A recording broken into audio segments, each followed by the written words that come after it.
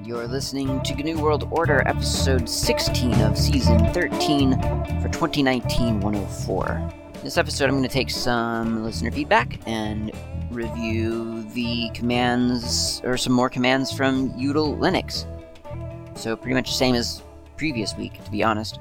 But we got to get through these util Linux commands so we can keep going through the other packages of the Slackware install.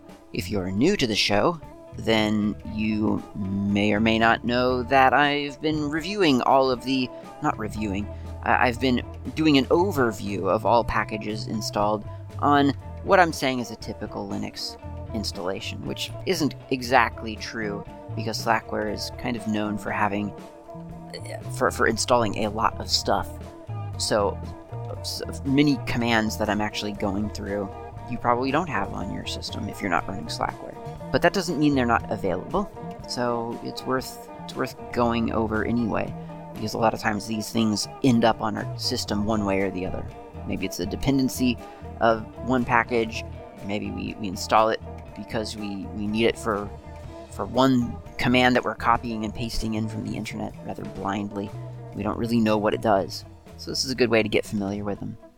But first we're going to talk about a particularly hot topic, which is from, it's raised by who emailed, and he says, so previously, traditionally, Windows users who wanted an application went into the wild, found the application owner's website, known or unknown, trusted or untrusted, and clicked on the link to download said application, and then installed it.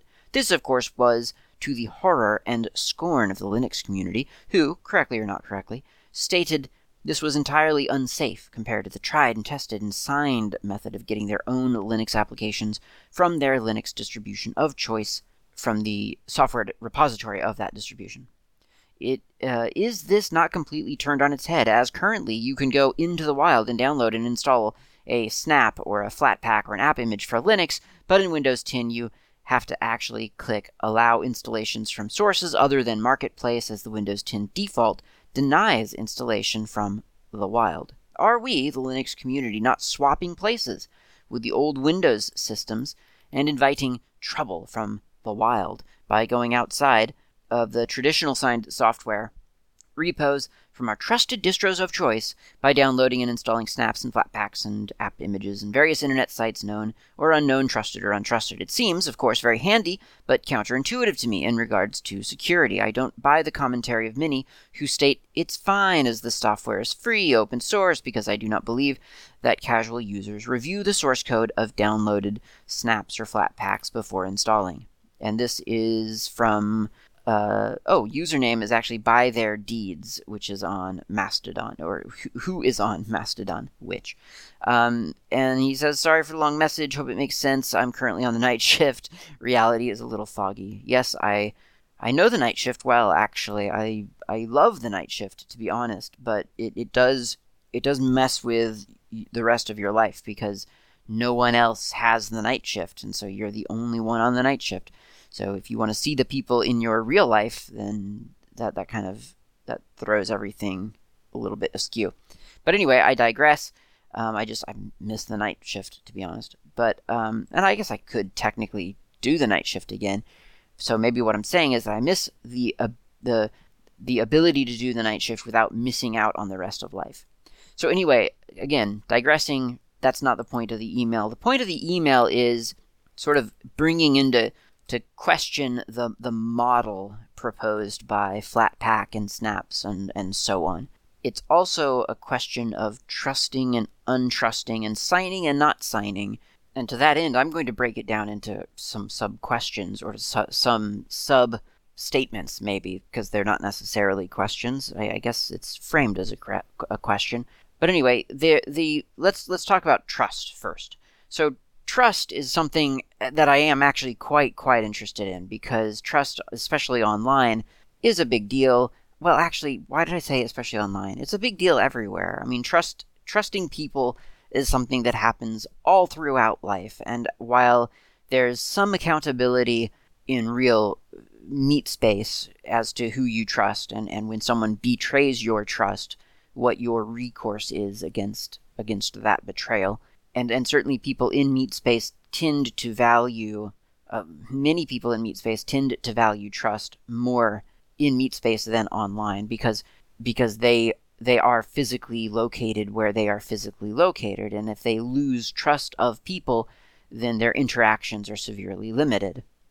So people tend to try to appear and be trustworthy in real life because that controls or it influences what they can do in real life, just what people will do for them and what they can do in the real world without being shunned or harassed or just forbidden from the premises entirely sometimes. So that tends to be easier in the real world. At least that's what we all like to think and we tell ourselves. And I think the majority of the time that is the case.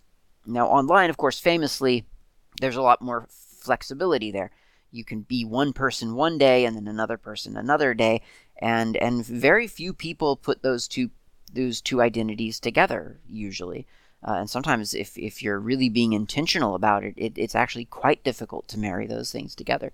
So trustworthiness online tends to be a little bit hazier. And when you are a developer and you're distributing software, then there needs to be some trust there, but how do we know who this person distributing the software is in the first place? And could that person be distributing something very trustworthy as one identity and something very untrustworthy as another? That is the case, yes. So there's this idea of, well, let's have digital signatures on things, and these digital signatures will guarantee that the same physical entity with access to the unlocking of this digital key, we can at least be sure that that person is the same person who is releasing this software. And so if this digital signature appears on this trustworthy, very good software, and it also appears on this software that is very, very poor and not trustworthy, then we can then assume that that digital signature is no longer a trustworthy signature, because while it does appear on this good piece of software, it also appears on this one with really bad code in it that's really dangerous to run. And so the same physical entity is apparently okaying both of these products, and for that reason we're now going to we're going to distrust anything with this digital signature because it has been tainted by poor quality code, or whatever the scenario might be. So first and foremost, you can sign Flatpaks and you can assert ownership of a snap package. I haven't built a snap package yet. It is on my list of things to do and to really dig into, but it has not happened yet. I'm keen to try because I have discovered recently that Flatpak really doesn't work that well as a terminal command. I complained about it in the episode where I was talking about how when running the GIMP Flatpak you had to do like flatpak run org.gimp.gimp or something like that, and that's a bother. That doesn't sit well with me. Snap, however, is completely transparent. So if you want to run something, a snap package, you just type in the command just as if though you just as normal. Now you have to add the snap directory to your path, so there's a step in there to sort of make it smooth, but it's pretty simple. So it's a one-time thing. Could be scripted, could be integrated into an install of Snap itself probably. But I'm eager to build a Snap, but I haven't yet. But I do know that there is a process, and you can read about it on docs.ubuntu.com/core/en/reference/assertions. There's a process that has been set up and created for people to register as a Snap developer and to submit a signed file that bears, a verifiable digital signature from them, thereby assuring people that yes, this Snap is owned by this person. And whether or not this person is inherently trustworthy, that's a completely different question. But at least we know that it's the same person. And if you find a Snap from that person that does something deceitful or outright evil, then you should no longer trust any snap with this digital signature. And the same goes for Flatpak. The Flatpak has when you're building the Flatpak itself, when you issue that command to build the Flatpak, you can add a -- sign, I think, I think it's just -- sign, and it looks into, I'm thinking of building an RPM, I just realized. Either way, there's a command, when you're building Flatpak, you can sign it with a GPG key. So it's really a simple process, and it's exactly the same, actually, as building, an RPM, really. RPM build -- sign, it's basically the same thing as doing a Flatpak -- sign or whatever the exact command is, or option. So the trusted versus untrusted question, I don't even know if I feel like it applies, because there is that mechanism to track the owner of a package. But I sense that the concern is not really about whether there's a mechanism by which to trust a distributor of a software application, because I think the assumption here again is that a normal user, and I still don't know where these normal users exist, but I find it comforting, as I guess we all do, to believe that they are around. And these normal users are usually users who know less than we do, and who are interested in computers less than we are. So we're assuming that these normal users will not look to see if a package is particularly trusted or not. And that's a fair assumption. So the thing that we inherit from a Linux distribution with a software repository is that we can point a normal user to that repository and say, everything in that repository is safe. Now, can we promise them that? No, we can't. But what we're doing is we're relying on this idea that a lot of people are using that repository. Those packages are signed by somebody. And if we find a package that is doing something suspect, or something that we do not like, then we can take note of that digital signature associated with that package, and we can make a complaint. We can lodge a complaint against that distributor. And then that distributor is no longer trusted, or that distributor says, oh my gosh, that slipped by me, I will fix it immediately. They fix it, and the memory of that is sort of logged in the community. But if it never happens again, then we all assume, well, it just got by that person, that package maintainer, not a big deal. It's an honest mistake. And that happens. You don't really get that if you have a bunch of packages all over the internet. Now, here's the thing, though. I don't think that that's actually the intended model of Flatpak or Snap, for that matter. The intent with those are to build hubs. And there is a flathub.org, and there is a snapcraft.io to which you are intended to go for your Flatpaks or your Snaps. So the intent very much is to form a singular community around these packages, so that all these packages are under the watchful eye of a whole community. So I don't think that it's accurate to say that Linux users are meant to go out to random websites and download random applications and run them blindly. I think that the intent, and certainly the implementation that I've seen so far, is that these Flatpaks and Snaps are integrated into package management systems that come on your distribution of choice.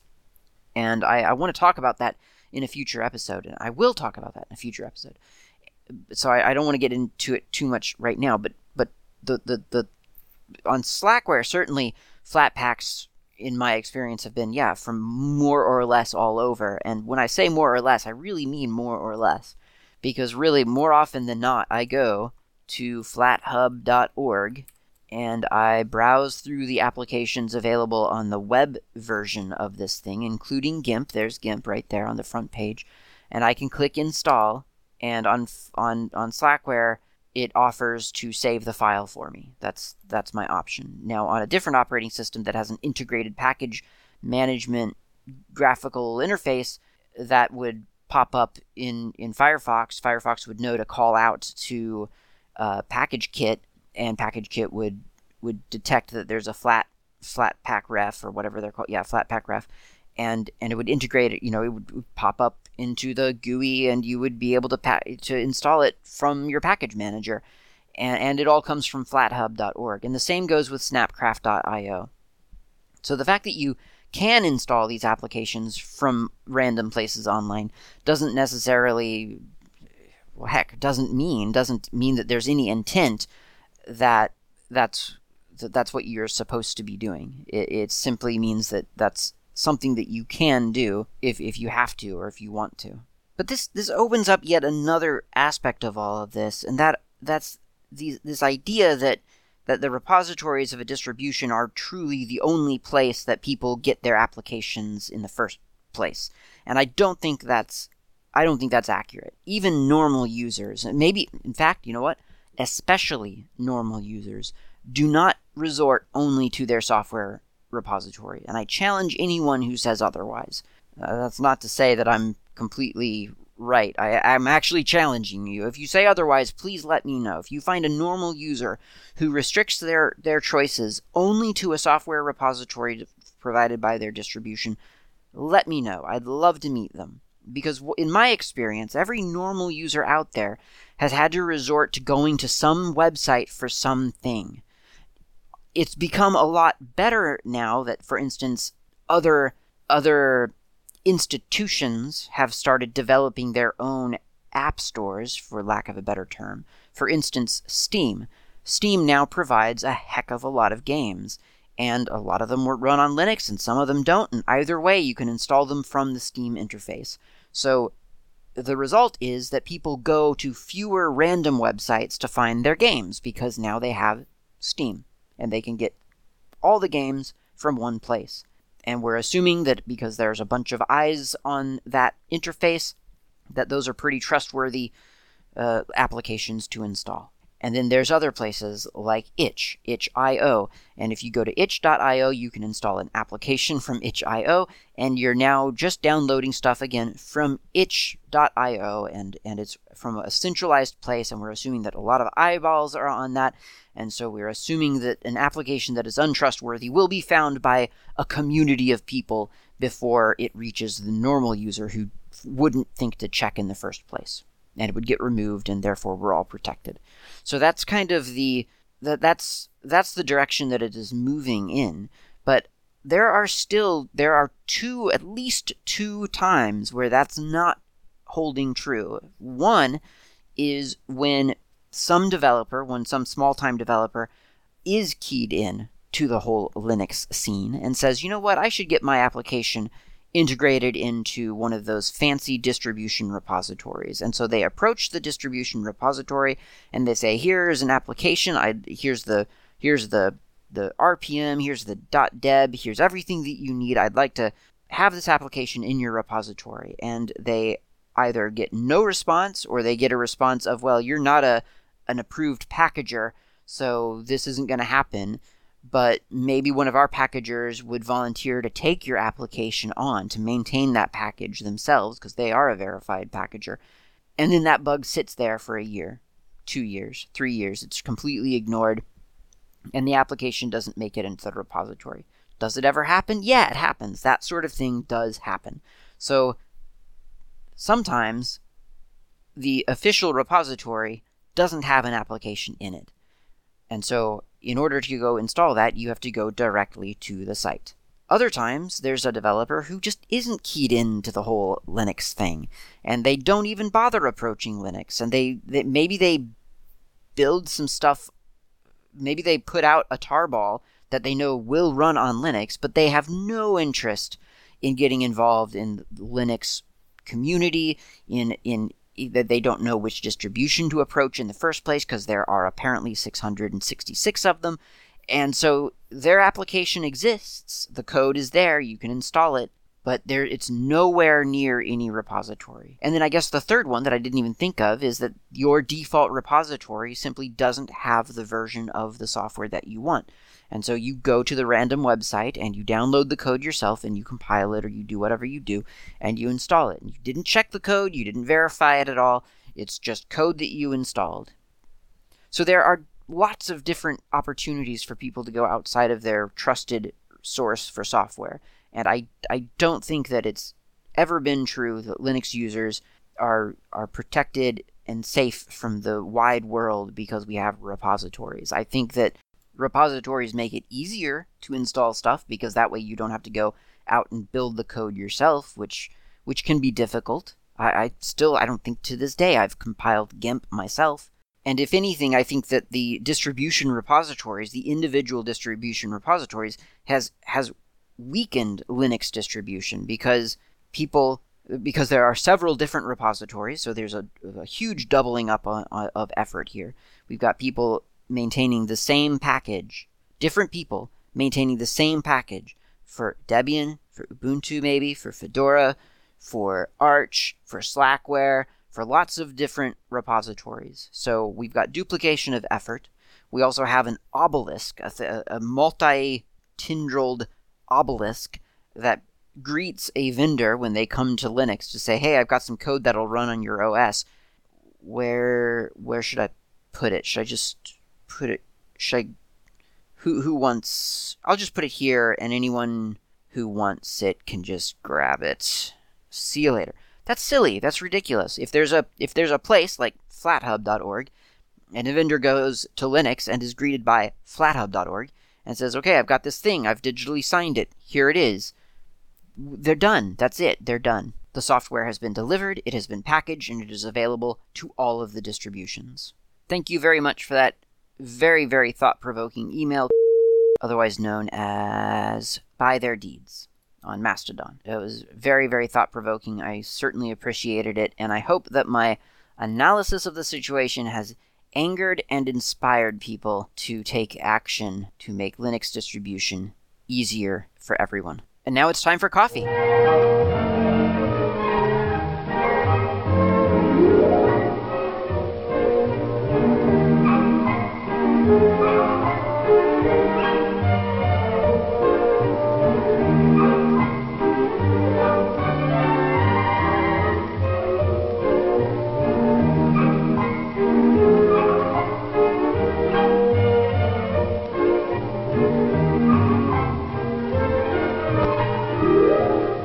I hope you've got coffee because you're going to need it. We have a lot of util Linux to get through. But before we do that, I should mention that Ken Fallon emailed me recently. Ken Fallon from Hacker Public Radio, in case you don't know. If you don't listen to Hacker Public Radio, you should go listen to it, and you should submit a show. It's a great way to get into podcasting with an existing RSS feed that you don't have to maintain, an existing audience that you can talk to. It's a really, really good place, hackerpublicradio.org. But anyway, Ken Fallon, one of the volunteers at hackerpublicradio.org, emailed me and asked what I used for the coffee music that I play. And I have to admit, I don't exactly know what that music is. It is something that I found on archive.org back when I started this show, which was, 2008? 2008? Is that what we say around here? I think it's 2008. Let's go with 8.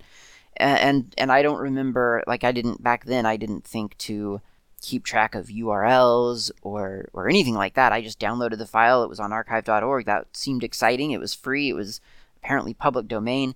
And so I've been using it ever since. It was, I think, a tune for like a movie theater intermission sequence. So when a movie would break between maybe between movies, maybe it was one of those double feature type things, or maybe there was an intermission, but there was this music and you were supposed to get up and go get a hot dog and nachos and a soft drink and that sort of thing. So I would not get a hot dog because I'm vegetarian, and I would love nachos if it had real cheese on it. I don't really like that fake cheese that we use in America. Americans know what I'm talking about. So here's util Linux, and we have progressed through all of the bin everything in bin. We have progressed through about, 5 or 6 things in sbin. The next thing in sbin is a command called chcpu. And chcpu, that's chcpu, it's in sbin. It's a command that you might think would mean change CPU, but apparently no, that's not what it means. I don't know what it means. It doesn't really make sense, to be honest. But what the command does, according to man chcpu, is configure CPUs. So configure, you know what it might mean? Because the author of the name of the application is listed as Heiko, Heiko. So maybe it means configure Heiko CPU. Or his full name is Heiko Carstens, so maybe it's Carstens Heiko CPU. I don't know. It's modifying the state of CPUs. This is particularly useful, I think. I mean, certainly according to the man page, it suggests that it's particularly useful in the cases of virtualization. I don't think you would probably use this on bare metal. I don't think that you would disable a CPU on your computer, for instance, like your hardware computer. Maybe you would, I don't know. But I think the intent here, and the way that the man page is written, it seems to support that, is that maybe you're running this Linux system in a virtual, in a virtual environment, and so you tell your hypervisor, the thing that is creating the virtual environment, to throw another CPU at VM003. And then you go into VM003 and you tell VM003 to enable the new CPU that you've just added to actually use it on the system. You can do a rescan as well, chcpu --rescan, that will cause the Linux kernel to recognize a new CPU that has been made available to it. So again, I don't know of a hardware platform where you could open it up, pop in a new CPU, and then go to your terminal and tell your computer, hey, rescan for CPUs, and bring that new one that I just installed live while the system is running, make that available. I don't know of anything like that. I'm not saying it doesn't exist. I'm not saying it's never existed. I'm just saying I don't know of that platform, and I certainly don't have access to it. So no, I've never used chcpu, and I don't anticipate using it anytime soon necessarily. That said, you never know. Like if I'm virtualizing a system, I might actually, I mean, it's not uncommon to throw new virtual hardware at a virtual system. That's something you can do, and it's one of the beauties of running something as a virtual machine. You can just add and take away hardware without rebooting at all. Okay, so next up is sbin Control-Alt-Delete, and that sets the function of the Control-Alt-Delete combination. I know that Control-Alt-Delete is really, really famous, but I have to be completely honest, I don't think I've ever used that key combination. I am not familiar with it. I don't believe I've ever used it. I could be wrong. Maybe I'm just forgetting, conveniently, my old days of computer life before I cared about computers, in other words. I do remember on old Apple systems, there was a similar keyboard shortcut or key command. It was Apple Control-Delete, maybe? So maybe in that, maybe I did, or I guess it would have been, yeah, it would have been delete. So Apple Control-Delete, maybe. And so maybe I did use it in some form a long time ago. But it is not something that I have any real familiarity with. So anyway, I guess it says that in Linux kernel sys.c code, it's clear that there are two supported functions that Control-Alt-Delete can perform. There's a hard reset, which immediately reboots the computer without calling sync, and a soft reset, which sends the SIGINT, the interrupt signal, to the init process, which is obviously always the process with PID1. That's what this does. Apparently, it says Control-Alt-Delete is usually used in the etcrc.local file, and the way that you use it is you do sbin/ctrlaltdel space, and then you tell it either hard or soft. So if you want it to perform a hard reset, then type in hard, and then if you want to do a soft reset, soft. So I've just typed that, and it says you have to be root to do this. So I'll go back in, and as root now, I'll do sbin. Actually, I don't even have to do sbin now because root user does have sbin in there in the path. Control Alt delete. Now it doesn't apparently seem to say what it's set to currently. So I'm just going to do Control Alt delete and then soft, and it returns nothing. So I'm assuming that has been set, and that's that application. On to the next one. Next up is fdisk. Fdisk is a useful tool. You've probably used it. Chances are high that you've used it, although, to be fair, it's not a given, because there are lots of Linux installers these days that don't at all require you to use fdisk, or cfdisk for that matter. They do it all sort of in a GUI for you, or they just let you hit the automatic button, which is even nicer. A little bit more dangerous, possibly, because sometimes the automatic result is not what you expected it to be. But certainly at one point in time, it was, from what I understand, pretty common for you to, you would be installing Linux, and you were expected to prepare your disk yourself manually with fdisk, or cfdisk, which I talked about, I think, in the previous episode, or alternately parted, GNU parted, which is actually, I think parted is my preferred command. But fdisk is certainly useful, and since I'm root right now, nothing could possibly go wrong. So I'll issue fdisk/dev/sda, and that takes me into an interactive prompt, sort of the application itself, really. I mean, I'm now at an fdisk prompt, and I can hit im, it says, for help. Im being, I assume, manual. And it tells me that there are certain things that I can do, like I can delete a partition. I will not be doing that. I can hit capital F to list free unpartitioned space. And again, that's on this disk that I've pointed fdisk at, which is dev SDA for this demonstration. I could do a P for print the partition table, and that shows me that on dev/SDA I have two partitions, SDA1 and SDA2. SDA1 starts at 5811658752 and ends at 5860532223. Sectors that contains is, I don't know, 48,873,472, rendering this to be the size 23 gigabytes. And that, believe it or not, is my Linux swap partition.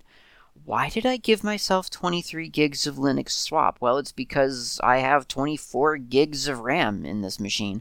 And I thought, well, if I ever need to hibernate this thing, I want to make sure there's plenty of room where stuff can be stored. On dev SDA2, which starts at 2048 and then ends at a later number with lots of sectors in it, is 2.7 terabytes, and that's the Linux file system. So that's dev SDA. So I'm going to quit out of that before I do something horrible, like overwrite my partitions and stuff.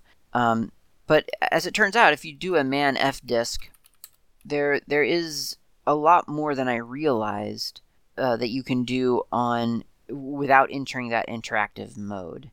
Now, I could be mistaken, but I feel like parted offers a heck of a lot more than what fdisk offers the ability to do. Again, I could be wrong. Maybe I'm just missing the relevant part of the manual, but it doesn't seem like there's a heck of a lot that you can do here. For instance, with GNU parted, you can do everything outside of the interactive prompt. You don't ever have to go into GNU parted's interactive mode. You can issue commands, so you can script it, to partition a disk, write a file system to the disk, list the size of the disk, all kinds of things. Whereas for fdisk, as far as I can tell, you can do like fdisk --list, and then let's do dev/SDA, and we'll just keep it there. And it outputs the same thing that we got from the interactive mode, but obviously I haven't, my prompt hasn't been taken over by anything. And I can apparently also get the byte size of the disk with git sz, which really it's a deprecated option, and you should use blockdev. That's what it says right there. So blockdev we talked about, I'm pretty sure, again, in the previous episode. We were talking about blockdev, where you can analyze the block devices attached to your system. -- output specifies which output columns to print. -- compatibility, don't really care. -- protect sector size. Type. Okay, so we can get the disk labels. Enable support only for disk labels of a specified type. Disable support for all other types. -- units control what units to use when things are being listed. Cylinders, heads, sectors, and version. That's really about it. There's actually a lot more to the man page, but a lot of it is just explanatory text talking about sort of what partitions are and what kind of partition labels are available and what's compatible with DOS and not compatible with DOS and all this other stuff that honestly, I believe that this is probably why I didn't like FDisk from the very beginning, and that is that it approaches this process very much. And I'm not saying others don't, I'm just saying that this definitely approaches the process assuming that you already know everything that you need to know about disks. And that's kind of a weird place to start from. It's fair. It's a fair place to start from. I'm digging around for a demo disk that I can use to destroy, thereby going through the process of an FDisk workflow. But, I mean, it's fair. It's totally fair to say, okay, well, if you're reading this man page, then I'm going to assume that you know everything that you need to know about this process, about a disk drive. You should know these things, and if you don't know, then that's, you're not ready for this man page. You should go and read something else. I mean, at some point, a documentation thing does have to assume that, a base level of knowledge. But I imagine that if I ever looked at the FDisk man page, or the interactive help system, I can just imagine that wouldn't have made any sense to me. Because, I mean, it barely makes sense to me now, honestly. I'm just not that low-level hardware person. So, I've just inserted a thumb drive, a blank thumb drive, into my computer. I'm not seeing it. So maybe it's a relatively dead one. Let me try that again. Okay. Inserted it again, and that time it came into being. So that's a 3.8 gigabyte drive, and it has a fancy name, so it almost feels like there's something on there that I actually needed. Nope, doesn't look like it. It's just a bunch of old stuff that I had to print at one point, but that is all over now, so I can get rid of this one. Okay, cool. Just wanted to make sure. So it's a small little drive. It's 3.8 gigabytes, and it's at /dev/sdg. So let's just do this really quick. So I'm going to go into the FDisk interactive prompt by issuing fdisk/dev/sdg. I'm going to do im for manual so that I can get a list of all my little menu choices. And then let's do a p for print first. And there's actually nothing on here. There's no partition. Now there's data on here, but there's no partition. And for whatever reason, and I think the reason is because I needed it to be compatible with one of those printers, like at a print shop, where you just go up to the printer and you pop your drive in. So that's what this was meant for, and that's why there's no partition on here. It's just a fat file system on a drive, 3.8 gigabytes.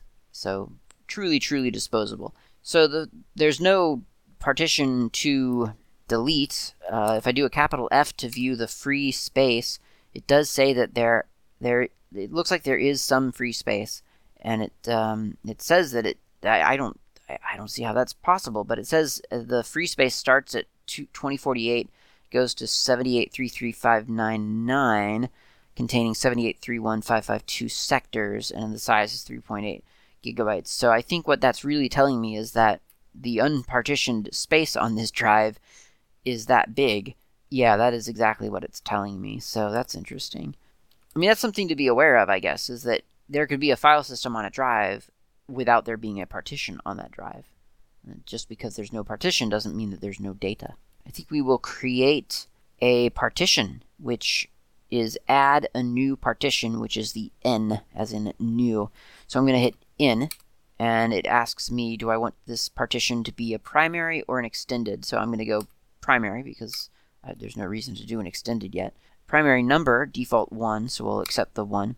First sector is 2048 by default. Sounds good to me. Last sector is the default is the last detected sector. So that's actually quite useful. In Parted, you can do that with 100% if you want to just take up the whole drive. But this actually sort of detects the end for you and says, how about this one as your default? That's nice. And you can also apparently talk here in kilobytes, megabytes, gigabytes, terabytes, petabytes. So actually I could default to my old standard nomenclature. But anyway, I'm taking the default. And it says that it has created a new partition, 1, of type Linux, and the size is 3.8 gigabytes.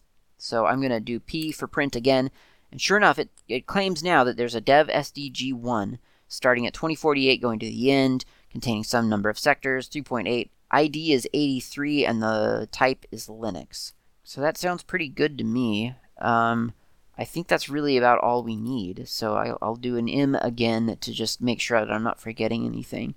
And it doesn't look like I am. It looks like everything here is just, there's extra functionality for experts only. Let's X.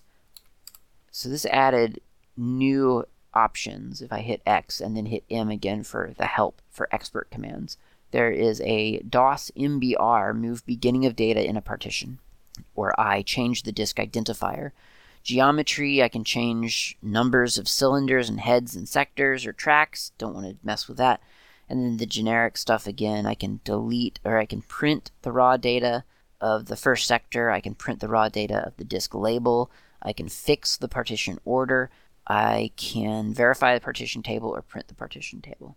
Let's print the raw data of the first sector. That's lowercase d as in delta.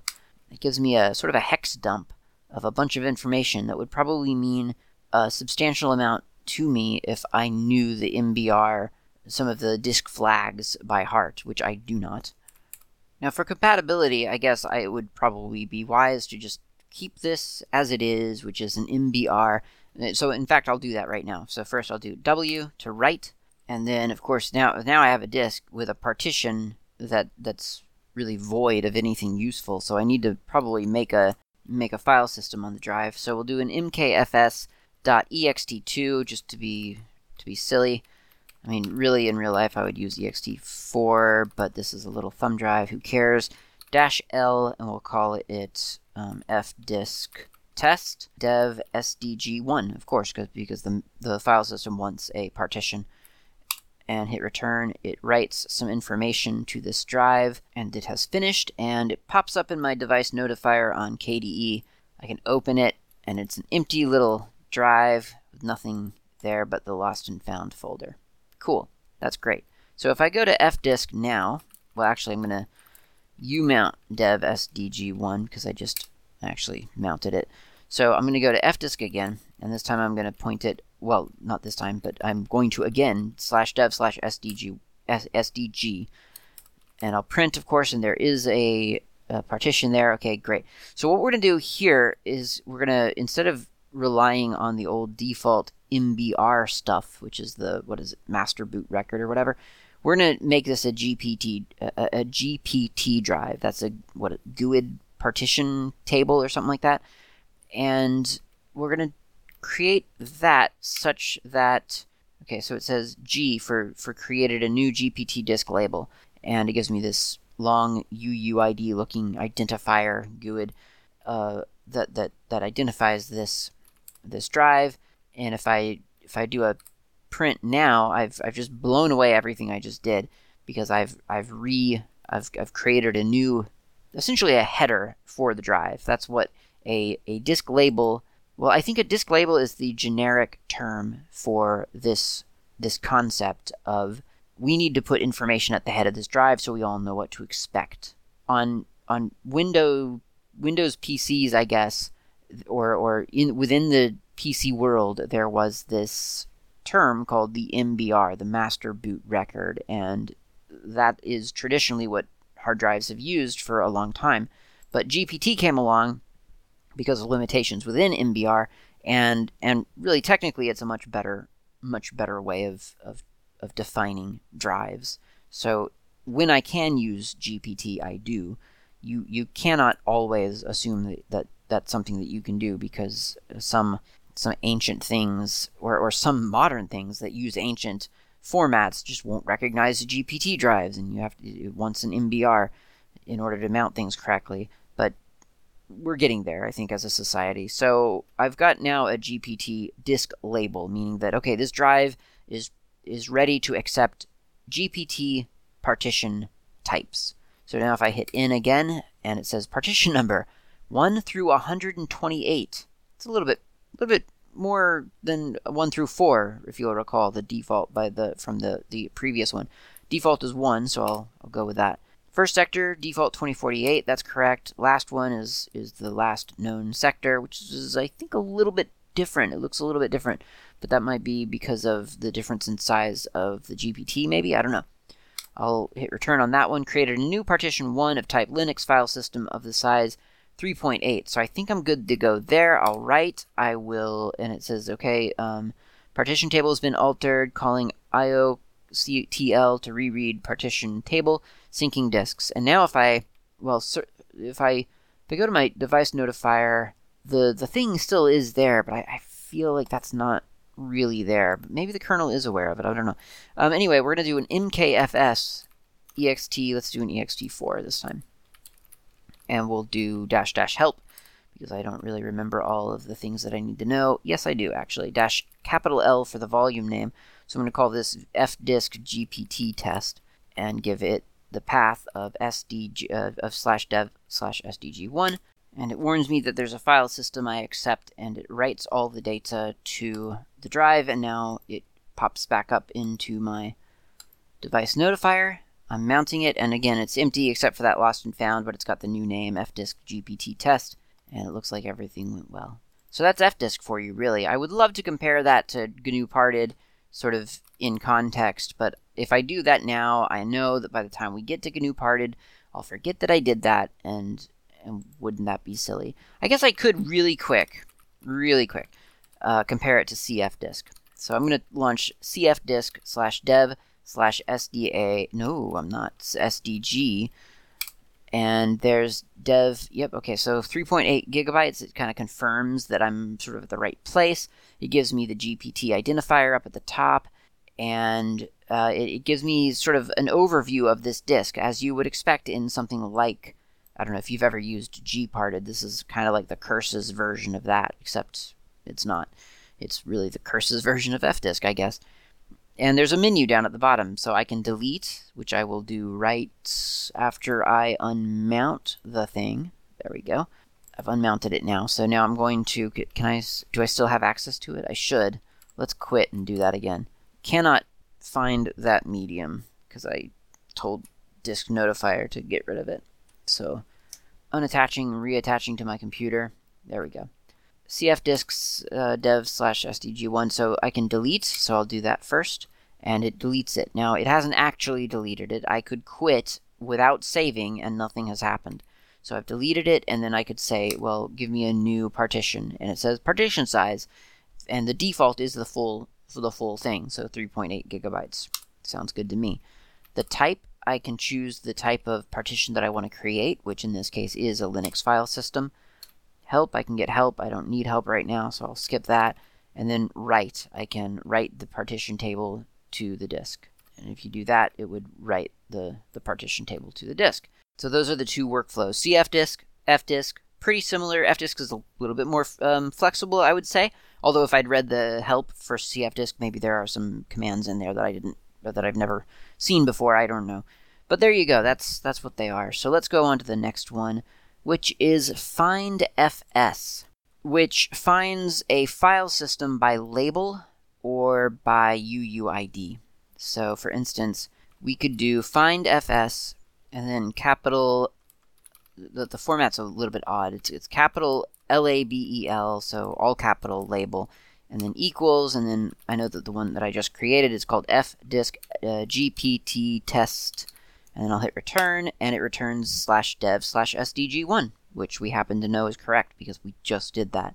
So there you go, that's findfs, and you can do that with a couple of different properties. I don't know why it uses the label equals format, but that's what you do. There aren't really any options to the command. You just, unless these, I guess they're technically options, but the format's very strange, very unexpected. But anyway, yeah, findfs, you can use label equals and then the label name, or UUID equals and then the UUID, or the part UUID and then the UUID for the partition itself. That's only going to work on a GUID GPT table. It won't work on something like MBR because the partition identifier needs to be supported, it needs to be a thing. Or part label, which again is another GPT thing. You can't do that without GPT. And you get back, where that thing is located. It's pretty neat, pretty cool. I don't have a use for it today, like right now, but that seems pretty handy to me. Okay, well, the next one is fsck in the list. fsck. That's a pretty famous command. I feel like a lot of people know about it, or at least have seen it or heard about it. It is simply file system check. That's fsck, file system, and then check, C and K, check. And it repairs, in theory, it can repair a file system. From the man page, it says, fsck is used to check and optionally repair one or more Linux file systems. File sys, I don't know why they chose to abbreviate that, can be a device name, like /dev sda1, or a mount point like / or /user or /home, whatever, or an ext2 or UUID specifier, so like a UUID or label equals root, and so on. So there's a lot of different ways to point at your target. The exit code returned by fsck is the sum of the following conditions. 0 is no errors, 1 is file system errors corrected, 2 is system should be rebooted, 4 is file system errors left uncorrected, 8 operational error, 16 usage or syntax error, 32 checking canceled by user request, and then 128 shared library error. So fsck is actually just a front end for all the different kinds of file system checkers, which are labeled as fsck dot and then the name of the file system. So if I leave the man page for a moment, if I do, let's just do fsck and then tab a couple of times. Oh, no, that doesn't work actually. Nope, that's useless. All right, I need to be root to do that. So I'll become root. No, I won't. Try it again. Now I will do fsck dot and then tab. There we go. That's a little bit better. So there's fsck dot butterfs, there's cramfs, x2, 3, 4, x4 dev, fat hfs, jfs, minix, ms-dos, riserfs, vfat, xfs, and zfs.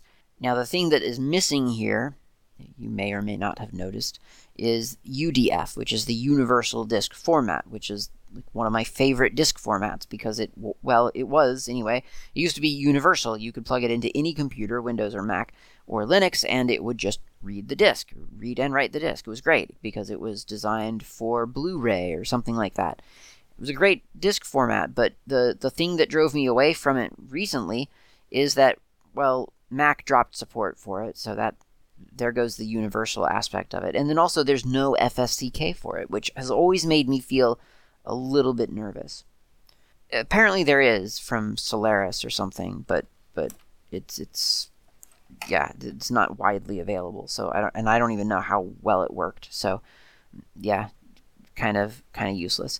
So fsck can fix or can check for errors and then potentially fix file systems. And if it is a journaled file system, this often means that the journal is going to be played back and applied to the file system. And that's really, really handy.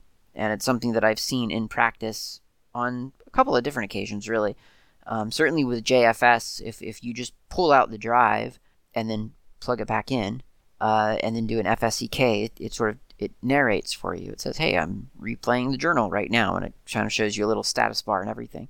So that's the one that I'm kind of very, very used to. But it happens on other systems as well, on other file systems. So you can recover information that maybe didn't get applied to the file system that way. There may be other ways to do that, but I just happen to know that FSCK tends to make that part of the thing that it does. Now, I can't really do a good demo of FSCK. I don't feel that I can anyway, because I don't have a conveniently broken file system just lying around. So I can talk about it, and I guess I could go. So we just made this one disk, if you'll recall, fdisk GPT test. And I guess I'll do, what is it, a blkid block ID /dev/sdg. No, that's not it. Block ID /dev/sdg1. There we go. So that's a label, and that's the UI. There it is. Type ext4. So we've got an ext4 file system on this disk. We know that now. So we'll do an fsck.ext4, and then we'll do --help just to see what our options are. It says there's the automatic repair. It won't ask you any questions. It'll just try to repair. -in to make no changes to the file system. -y to assume yes. -c to check for bad blocks and then add them to the bad block list. -f force checking even if the file system is marked clean. -v be verbose, use alternate super block. -j for an external journal location, and so on. So we'll do an fsck.ext4, and then we'll do a -f to force it, because this should probably be marked clean already. Actually, you know what we'll do? We'll just do -in for don't do anything, and then we'll do /sdg. So it tells me that the superblock could not be read or does not describe a valid ext434 file system. Okay, that's interesting. So let's try the same thing on /dev/sdg1. And then sure enough, it says, okay, so E2 FSCK, it's clean. It has 11 out of 244,800 files. It's using 33670 out of so many blocks. Okay, great. So it's marked clean, so it's not doing anything. So then we'll do a -f to force this process. And then let's do a check for, what was it? Check for bad blocks, -c. Yeah, we'll go with that. So /dev/sdg1. And okay, so it's checking for bad blocks. That's going to take a little while. It's not forever. It's only a 4 GB little hard drive. But we'll let that run. I'm going to press pause so I can drink coffee in the meantime. Okay, it's back, and it came back with some information for me. So, for instance, it says checking for bad blocks, read-only test, done. And it says updating bad block inode. Pass 1, checking inodes, blocks, and sizes. Check 2, checking directory structure, connectivity, reference counts, group summary information. File system was modified. And that's what it tells me. So, presumably, if that had been an errant file system, it would now be conformant. It would be fixed. It would be checked and repaired. I have no reason to believe that there was anything wrong with that file system, so I don't think that I did actually anything of use there. But that's more or less how you would use that tool. Now, very frequently the file system check is run when you boot a computer. When you reboot or when you're booting up, it runs FSCK to make sure that everything is in order and all the bytes are in the right place.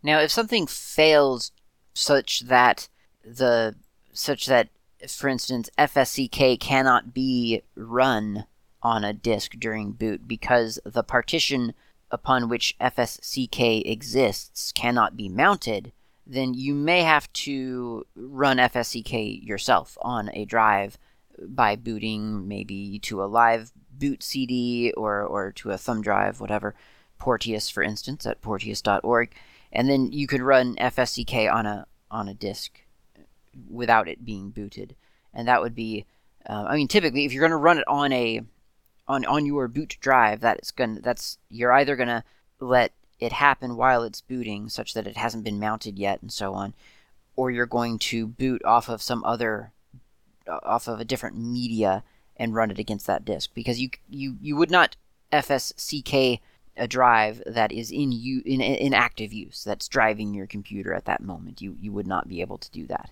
It would tell you this disk is mounted, it is in use, you cannot do this. So you wouldn't do that. But it's probably run for you when you're booting, and if it can't run when it's booting, there's probably a major problem, and you probably need to fix it yourself. Luckily, it's not that scary to fix a borked or a semi-borked drive. I mean, it can be scary to fix. I mean, if your drive has died, then it can be very scary. In fact, that just fairly recently happened to me. I think I even said that on the show. Like a drive really, really died on my computer, but I think I was saying how pleased I was that it was such a fast recovery time. It was just reinstalling Slackware, running a script to get all the stuff from Slack builds onto it, and then rsyncing my home directory back, and it was done. Like, took maybe less than an afternoon. It was just so fast. But anyway, I'm getting distracted here. So the point is that the drive, if it's just a matter of, well, the plug got pulled before everything could sort of get settled back onto the drive in the right place, let's imagine for some reason that FSCK couldn't be run because that was one of the things that got scrambled or something, then it's not hard to run that from, for instance, if you boot off of a Porteous thumb drive, porteous.org, boot off of that, and then you've got your computer on, but the hard drives are not mounted or active. You can just run FSCK off of Porteous. Like, there's nothing specific to FSCK, right? It's an application that knows what file systems are supposed to be like. So you can run it, set a separate version of FSCK against a file system. It's fine. You're totally allowed to do that.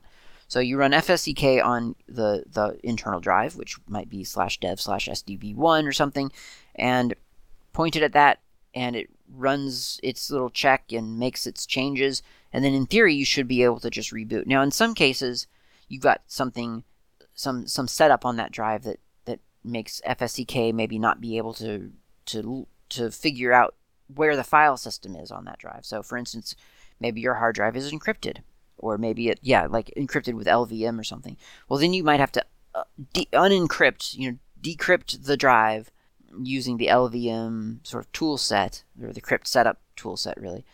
Decrypt that drive, and then once that's mounted into the dev, the mapper for the LVM, then you just run the FSCK on that map. So that may happen at some point, but don't panic. It's a matter of looking up the different steps to get that drive recognized by your current system such that you can run a FSCK against the appropriate partition. Because as you saw, when I attempted to run FSCK against just /dev/SDG, it came back and told me, hey, this super block doesn't make any sense to me. There can be no file system on this drive. Well, actually there was, and that's when if you'll recall, I ran it against dev SDG1, and it worked perfectly as expected. I think that's it. So luckily, in that way, we have gotten through 1, 2, 3 different things, because I'm not going to cover FSCK CramFS and FSCK Minix separate from FSCK. I mean, it's all pretty much the same thing. If I go to fsck.cramfs, it says it is a FSCK compressed ROM file system. It's used to check the CramFS file system. So again, it would be the same process for FSCK would be for CramFS. I'm doing this so that we can say that we've looked at everything. That's the only reason I'm continuing to speak here. I should have just said, like I said, we've covered FSCK, but now I can't say that. So fsck.minix, check consistency of Minix file systems. Minix file systems are the file systems that predate Linux entirely. Linux was built partly because Linus Torvalds learned from a sort of educational only operating system called Minix, and this file system checker checks drives for Minix. I do not have any Minix file system drives. I've never used Minix or a file system meant for Minix, so I don't know anything about it. But there you go. That's the FSCK. So now we've gotten through all 3 FSCKs. in the sbin folder from Util Linux. The next one is fsfreeze, and we'll get to that probably next time, or at least the next episode in which I talk about Util Linux. Because time's up for this one. The music's playing. That means I have to go. Thanks for listening. I will talk to you next time.